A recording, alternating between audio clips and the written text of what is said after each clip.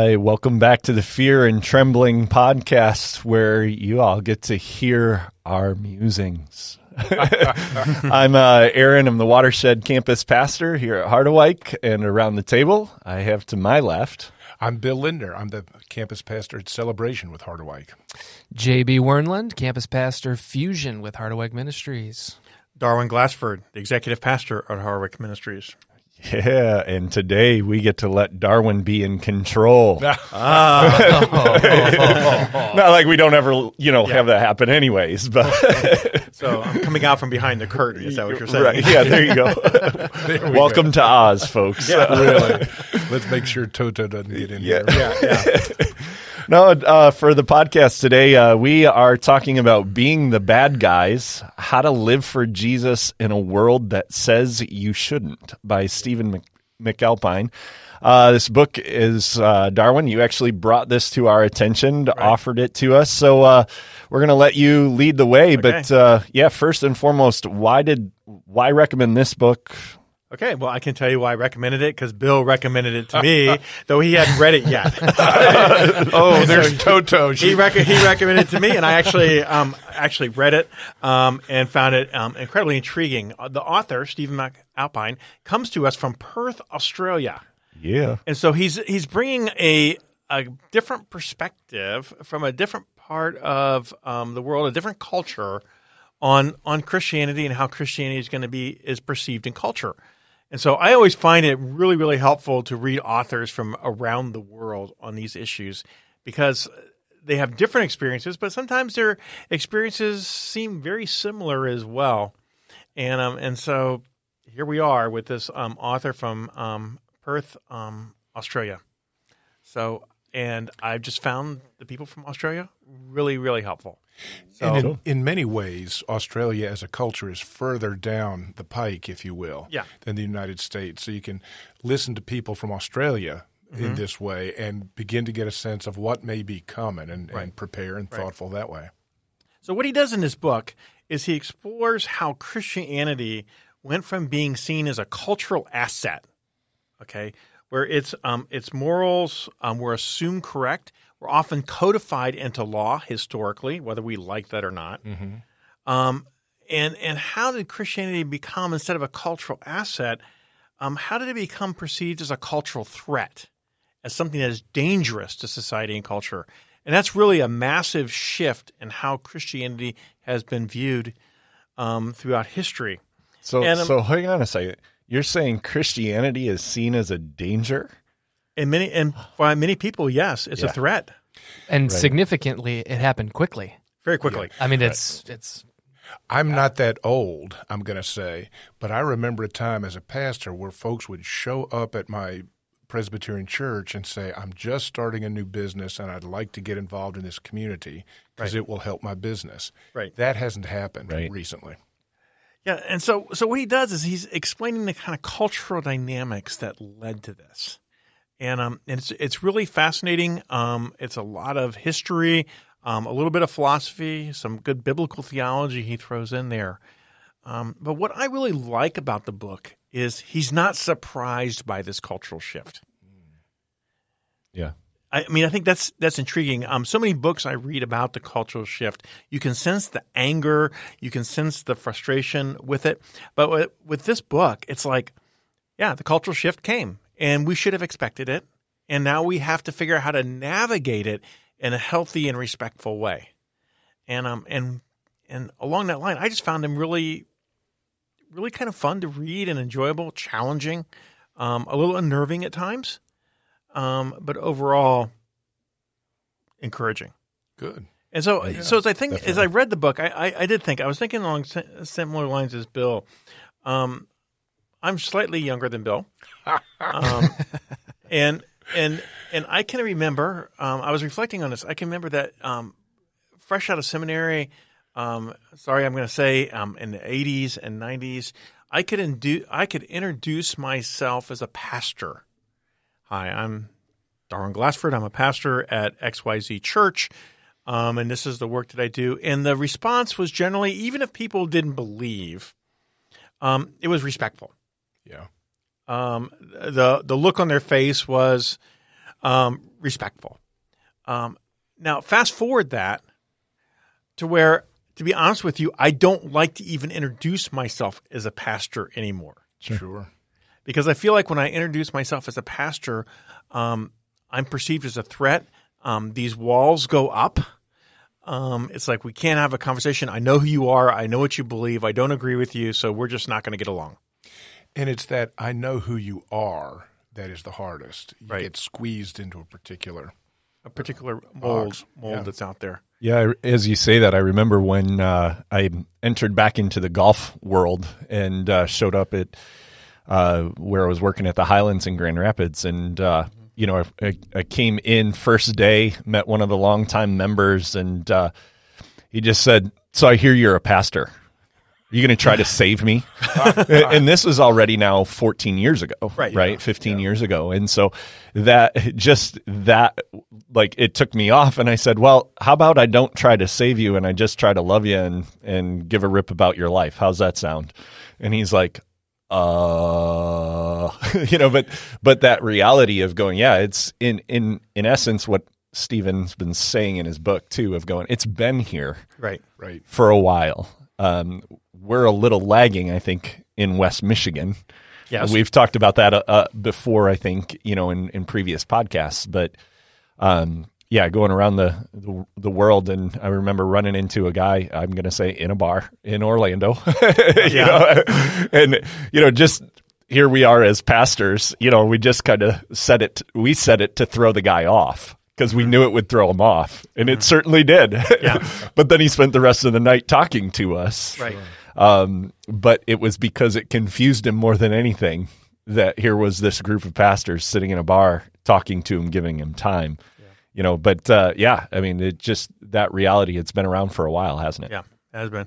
How about you, JB? You're on the younger end of the spectrum here. Yeah, I was born in the 80s, so there's I was starting my Okay. second career. I'll confess, I'm an 80 child. There we go. We're close. I was wondering if anyway. We're close. I find that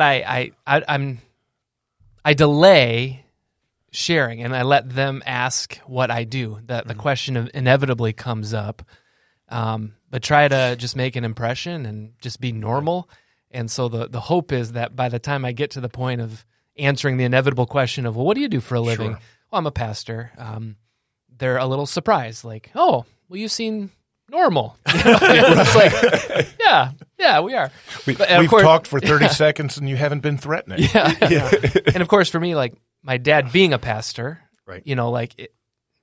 it's normal to me, because Yeah, that was just my reality, my reality growing up. That wasn't a weird thing. See, and I kind of wondered about that as we thought about this question, and Darwin sent the question out. I was like, I wonder what this is like for JB, having grown up with his dad being a pastor, and what that shift, what does that look like for you? Yeah, I feel like I don't have the same. I don't have like as maybe I don't know. I don't experience the same kind of apprehension maybe that you guys expressed. Yeah.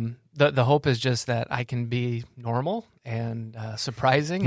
What is interesting is when I have gotten to that point and you share that. I remember we were in San Diego on vacation and sitting in a hot tub, and we're talking with a group of people, this older couple in the hot tub, and then that inevitably came up, and then suddenly, for this instance, their guard went down because I was normal, but I was a pastor, and they started talking about life and things of depth. Like sometimes it can be a portal into in-depth conversations too, if that immediate threat isn't, that guard isn't up. Yeah, it begins to fall away. Yeah, You sure. can have a conversation.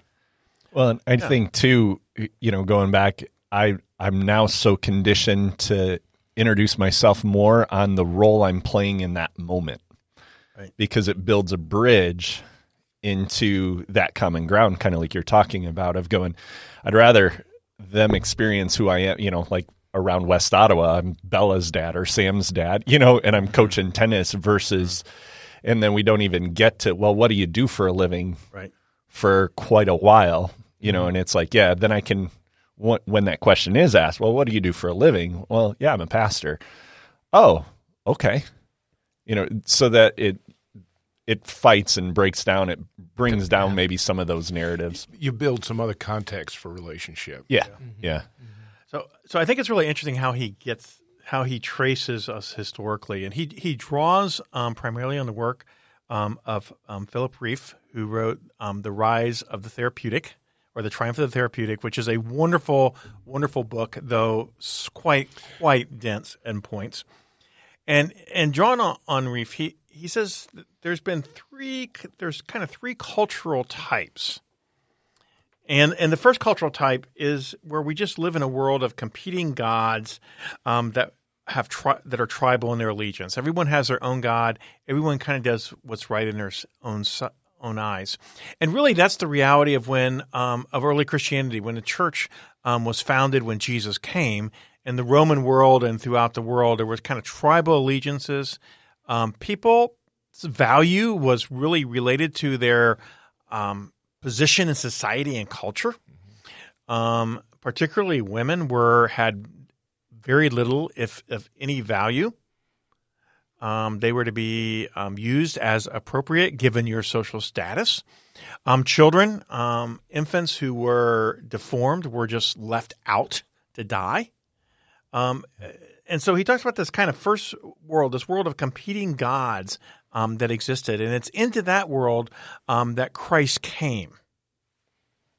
And so he moves into the second cultural type, which he describes as kind of being monotheistic and evangelistic.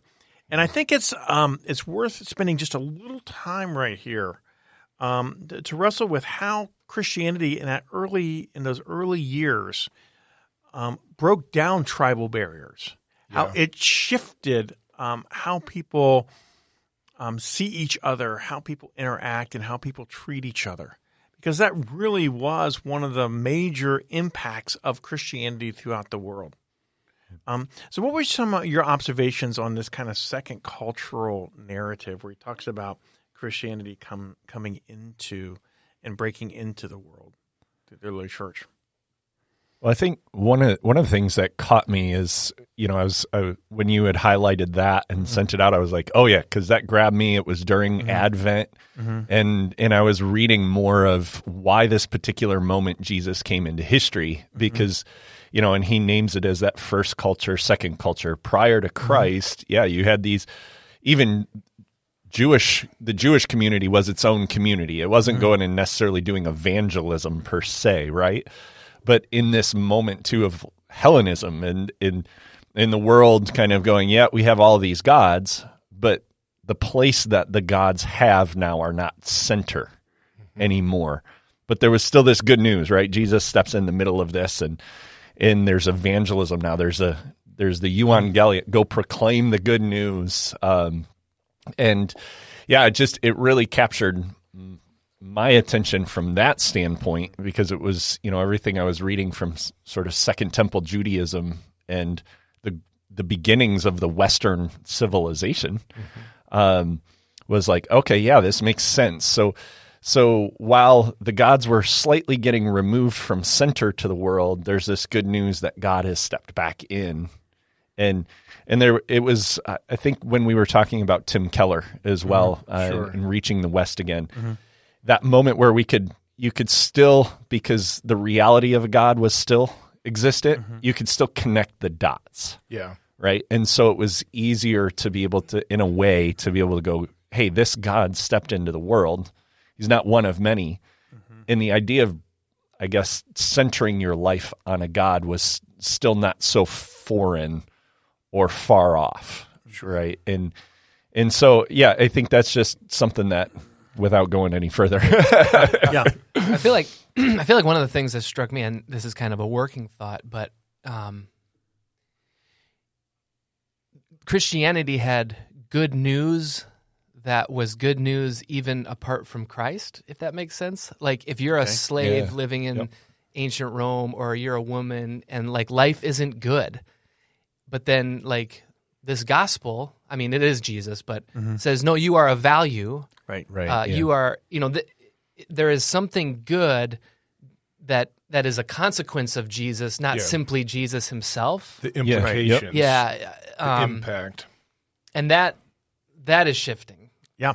Big time. Oh, yeah.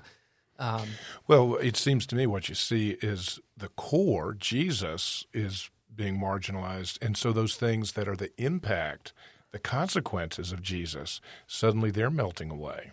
Yeah, I think Mark Sayers in the book that he was quoted, the kingdom minus the king, that kind of language. Like the kingdom is good news. The consequence, what Christ is bringing, and that would have been jarring, which is why Christianity rose, from the margins largely. It was known as a religion of women and slaves, like those on the margins of society really grabbed on to early Christianity. Well, yeah, that makes me think too of just how, like there you go, the kingdom message and what was seen was what was radical, right? While the idea of a God wasn't maybe so radical, right? And I don't want to jump too far ahead, Darwin, but like where that's almost flipped now. The kingdom message actually isn't radical. People are craving what the kingdom brings. However, the idea that there's a God behind that, or a base to that, the wisdom of the cross, as Paul would say in Corinthians, right? That's the wisdom that undergirds the wisdom, the common grace, the wisdom we see in the world around us. So I think what's really interesting that he draws out here is that all of our contemporary discussions about women, about race, about social divisions are rooted in the church, in the gospel message, in Christianity. In other words, that was the impetus for bringing these things forward. And you're right. The message of the kingdom was an amazing message that people have value, that they are embodied, and that you are as valuable as the next person. And it doesn't matter where you are on the social ladder or anything else, you matter. That was a remarkable message, and it's really hard for us to imagine how life disrupting and life transforming that was. But along the way, then he traces as thought developed and modernism developed. And modernism basically said we can rationally explain everything. In the words of Descartes, I think, therefore I am. That the knower was able to be divorced from the known. And that the knower could make sense of the broader world without necessarily a reference to a spiritual reality. And so the shift, and it didn't take place like instantly, but over time. And part of what we're experiencing is as we move into a third culture, it rejects the spiritual reality. There is only what is before us. There's only mathematical concepts. There's just the tangible. There is no spiritual reality lying behind everything. And so we have to come up with an alternative understanding of what it means to be human. We have to come up with an alternative understanding of equality and all these kinds of things that were deeply rooted in the gospel and gave us a way forward, a grounding. But now in this time in which spiritual reality is rejected and that any sort of spiritual discussion is off limits as far as a community or a culture goes. Individually, it's fine. If it's your private thing, it's your private thing. And so we're working on horizontal constructs all the time. What was your take on his shift from second to third culture? I wrote down that when we think about like gods now or religion, religion as we understand it, as it's either the enemy or it's non-existent, because non-existent is you're ignorant, right? Mm-hmm. So it's sort of powerless, right? So it's either the enemy because it restricts the gospel of me, myself, and I, right? I think, therefore I am, right? The inevitable it's end. all about me. Right, yeah, the inevitable end of Western civilization's thought of once you start removing gods, the only place is there me, right? But that's since the beginning of time, right? Or it's just powerless. Well, you just need to become more evolved, right? That's archaic thinking. That's even first culture stuff. That's for the third world, right? We tend to look down in the first world on the third world at times, because that they believe in that sort of myth stuff and the voodoo magic stuff, right? You know, we have science, but science becomes all about me, right? And my control, exactly. So yeah, that was, I mean, that shift of going, and it goes back to what you said earlier, JB, and sort of that aha moment for me of like, we want the kingdom, but we don't want the king. Right. Because the king is either an enemy who puts us down or is actually weak and powerless. I think the interesting thing there is for me is that if you separate the king and the kingdom, all of a sudden the kingdom doesn't look anything like what the king tried to establish. Yeah. Right. Yeah. You know, it's a weird disconnect, and I think we're kind of in that point right now and navigating that disconnect. Well, it's falling apart. You know, I think it was the vessels that Christianity, you know, and now without that stabilizing the foundation of the king, these things are breaking apart, and we're seeing, which is good, you know, right? But I think that was the thing that really struck me too. Was I think there was a quote from page 28. We've done such a good job at Christianizing our culture, giving it rich and fulfilling categories, this kingdom, that the new religion can say, well, thank you very much. We'll take it from there. You know, like, thanks for giving us these categories. We'll take it from here. We got something better. We don't need, these archaic, these out of date kind of. We can keep the categories even as we reject the king. Right. And that doesn't happen for long. The categories will have their own momentum for a season. And I feel like we're entering in that time where those categories without the king are kind of losing their momentum. Yeah. And I think that the challenges with that are really manifold. I mean, there's many of them. But I think one of the things he calls us to that I think is really, really important is how do we engage the culture? How do we walk within it? How do we engage respectfully? And when we encounter resistance or threats or feel danger, how do we respond? Do we respond as one of the adopted children of the king, or do we respond in a like manner? And do we claim what is ours, or do we strive to walk faithfully and being respectful and generous and speaking into situations, listening well, allowing people to disagree with us, and not feeling like we have to win the argument or save people? Yeah.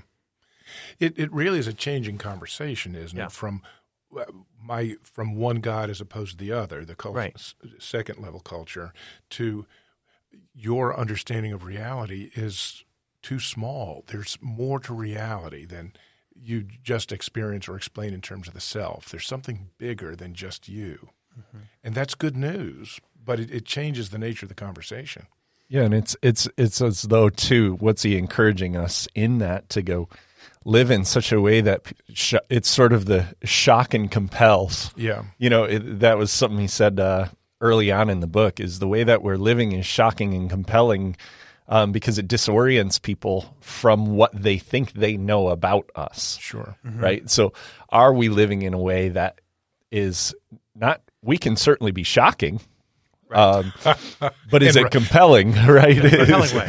And we can be compelling, but we can also lose some of that shocking nature, right? It goes back to we call that grace and truth so often, right? What does that look like? And I think at one point in time he said, you know, the first thing we need to do is confuse people. And then in confusing, but living in such a way with them that's intriguing for them, and then becomes attractive, which ultimately then leads to that compelling. And I just, you know, I think that's, as we were talking earlier, it's that building the bridge. How do we live in a way that goes, people want to, and I've had that happen, you know, whenever you're sitting in like a coffee shop and you hear how Christians have conversation. Mm-hmm. And it goes, I've been wondering that more lately of going, listen, you know, because most of the time you can't help but hear, right? Reminder to everyone, people can hear your conversations. Is that the kind of conversation that breathes life, that people want to be a part of? Or is it just proving people's case Right. when we sit and talk, especially in the public sphere? Yeah. And I think it's really important to remember that in the early church, they had to live out their faith in a public sphere that didn't believe or accept what they were teaching. Right. And that for some early believers, it cost them their lives. But they, because of the gospel, lived lives that were free. They lived lives that cared well for others, that demonstrated the truth. And because of who they were perceived as a threat to the broader culture. So again, we have forgotten our own history in many regards. Yes. There's a lot that we can learn. Yeah. The other thing, I just want to get your comment on this, and this is a quote from the book on page 100 and 101. This really struck me. As he talks about, he quotes from the prophet Haggai, he paraphrases that, but then he says this, don't be surprised if your children walk away from a people of faith to whom you were barely committed, because their only long-term friendships are in the world. And then he goes on to note, this is not about keeping Christians busy. It is about first defining ourselves as the gathered people of God and then shaping our lives around that commitment. And I've wrestled with that a lot. I wrestle with it because what does it mean as a church, as a group of believers, to be an alternative community? An alternative community in a way that cares well for our people, not just our children, but also cares well for our young people and equips them to navigate this culture that, to be honest with you, is not friendly towards us. He's put his finger on some really things that are just we need to struggle with. Yeah. Have we kept our kids busy? Are we keeping ourselves busy? Or are we building relationships that give life to one another? Do we just get the attendance check, or do we actually receive hope and strength to live differently? Because we've received it first from God, but it comes to us mediated through our community of faith. Yeah, I love on page 100 with that, he just says, we need to do life together. Church services, meals, times of ad hoc gathering in which conversations are sprinkled with grace. And that are we, what does it look like to continue to rub elbows with each other, to do life together, and to be able to, I think it goes back to even just the coffee shop conversation, right? Is how we do life together is going to inform the world. We'll give it information one way or another. Right. It seems like we got to remember that we're in a different culture and context. Right. Like second culture strategies don't work. Like in the third. We're not we don't need to use power to try to save the culture or acquiesce to culture. Like focus on people and Jesus. Right. That sounds too simple. Yeah. But part of what you're saying is that if it's just people and gathering and events and doing without Jesus, it won't be transformative. No. Right. If our gatherings aren't sprinkled with grace, aren't able to help us navigate into the spiritual realm that's such a mystery to our neighbors, our fellow livers in this culture. Yeah. Yeah, when people see us laugh together, cry together, and be able to talk about Jesus together and wrestle with the issues that we see around us together. And I mean, that's even the point of this podcast, right? Is to help people see that, we can talk together. And again, we're not even scratching the surface of every, thing we agree on or disagree on, but it's just being able to say, we can do this. We can be four very different people. Imagine. From different backgrounds, different places, and we can actually come together and work out this faith life, the fear and trembling, right? The whole point of the podcast. So here's a fun thing. Who is God calling us to be in this context? He's told us The Scriptures make that known to us. All we have to do is read through the fruit of the Spirit, and we can say, this is who God is calling us to be, the kind of character we're to have as His adopted children. He's not hidden anything from us. He's just like, this is who you are being transformed into. And then out of that is, how do we live in light of that?